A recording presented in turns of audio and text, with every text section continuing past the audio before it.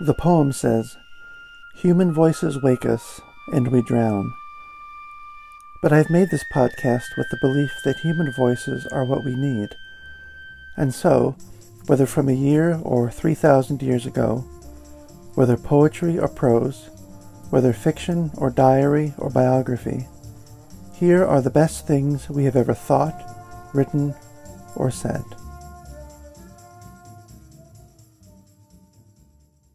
Belderg by Seamus Heaney.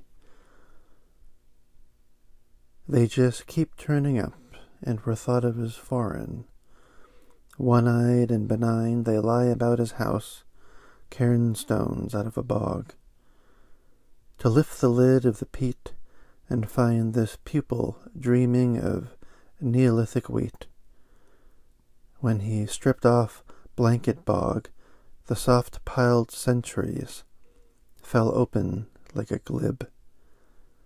There were the first plough marks, the Stone Age fields, the tomb corbelled, turfed, and chambered, floored with dry turf coombe. A landscape fossilized, its stone wall patternings repeated before our eyes in the stone walls of Mayo.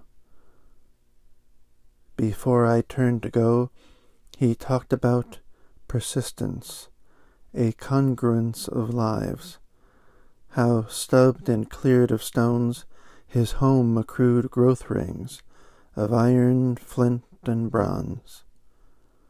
So I talked of Mossbawn, a bogland name, but moss? He crossed my old home's music with older strains of Norse. I'd told how its foundation was mutable as sound, and how I could derive the forked root from that ground, make Bawn an English fort, a planter's walled-in mound. Or else find sanctuary, and think of it as Irish, persistent, if outworn. But the Norse ring on your tree?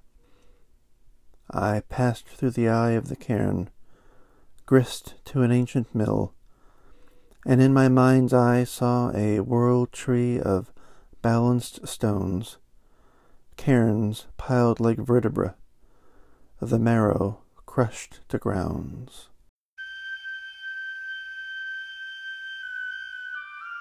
Any comments or suggestions for readings I should make in future episodes can be emailed to humanvoiceswakeus1@gmail.com.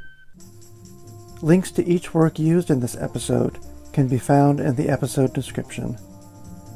If you enjoy Human Voices Wake Us, you can subscribe wherever you find your podcasts.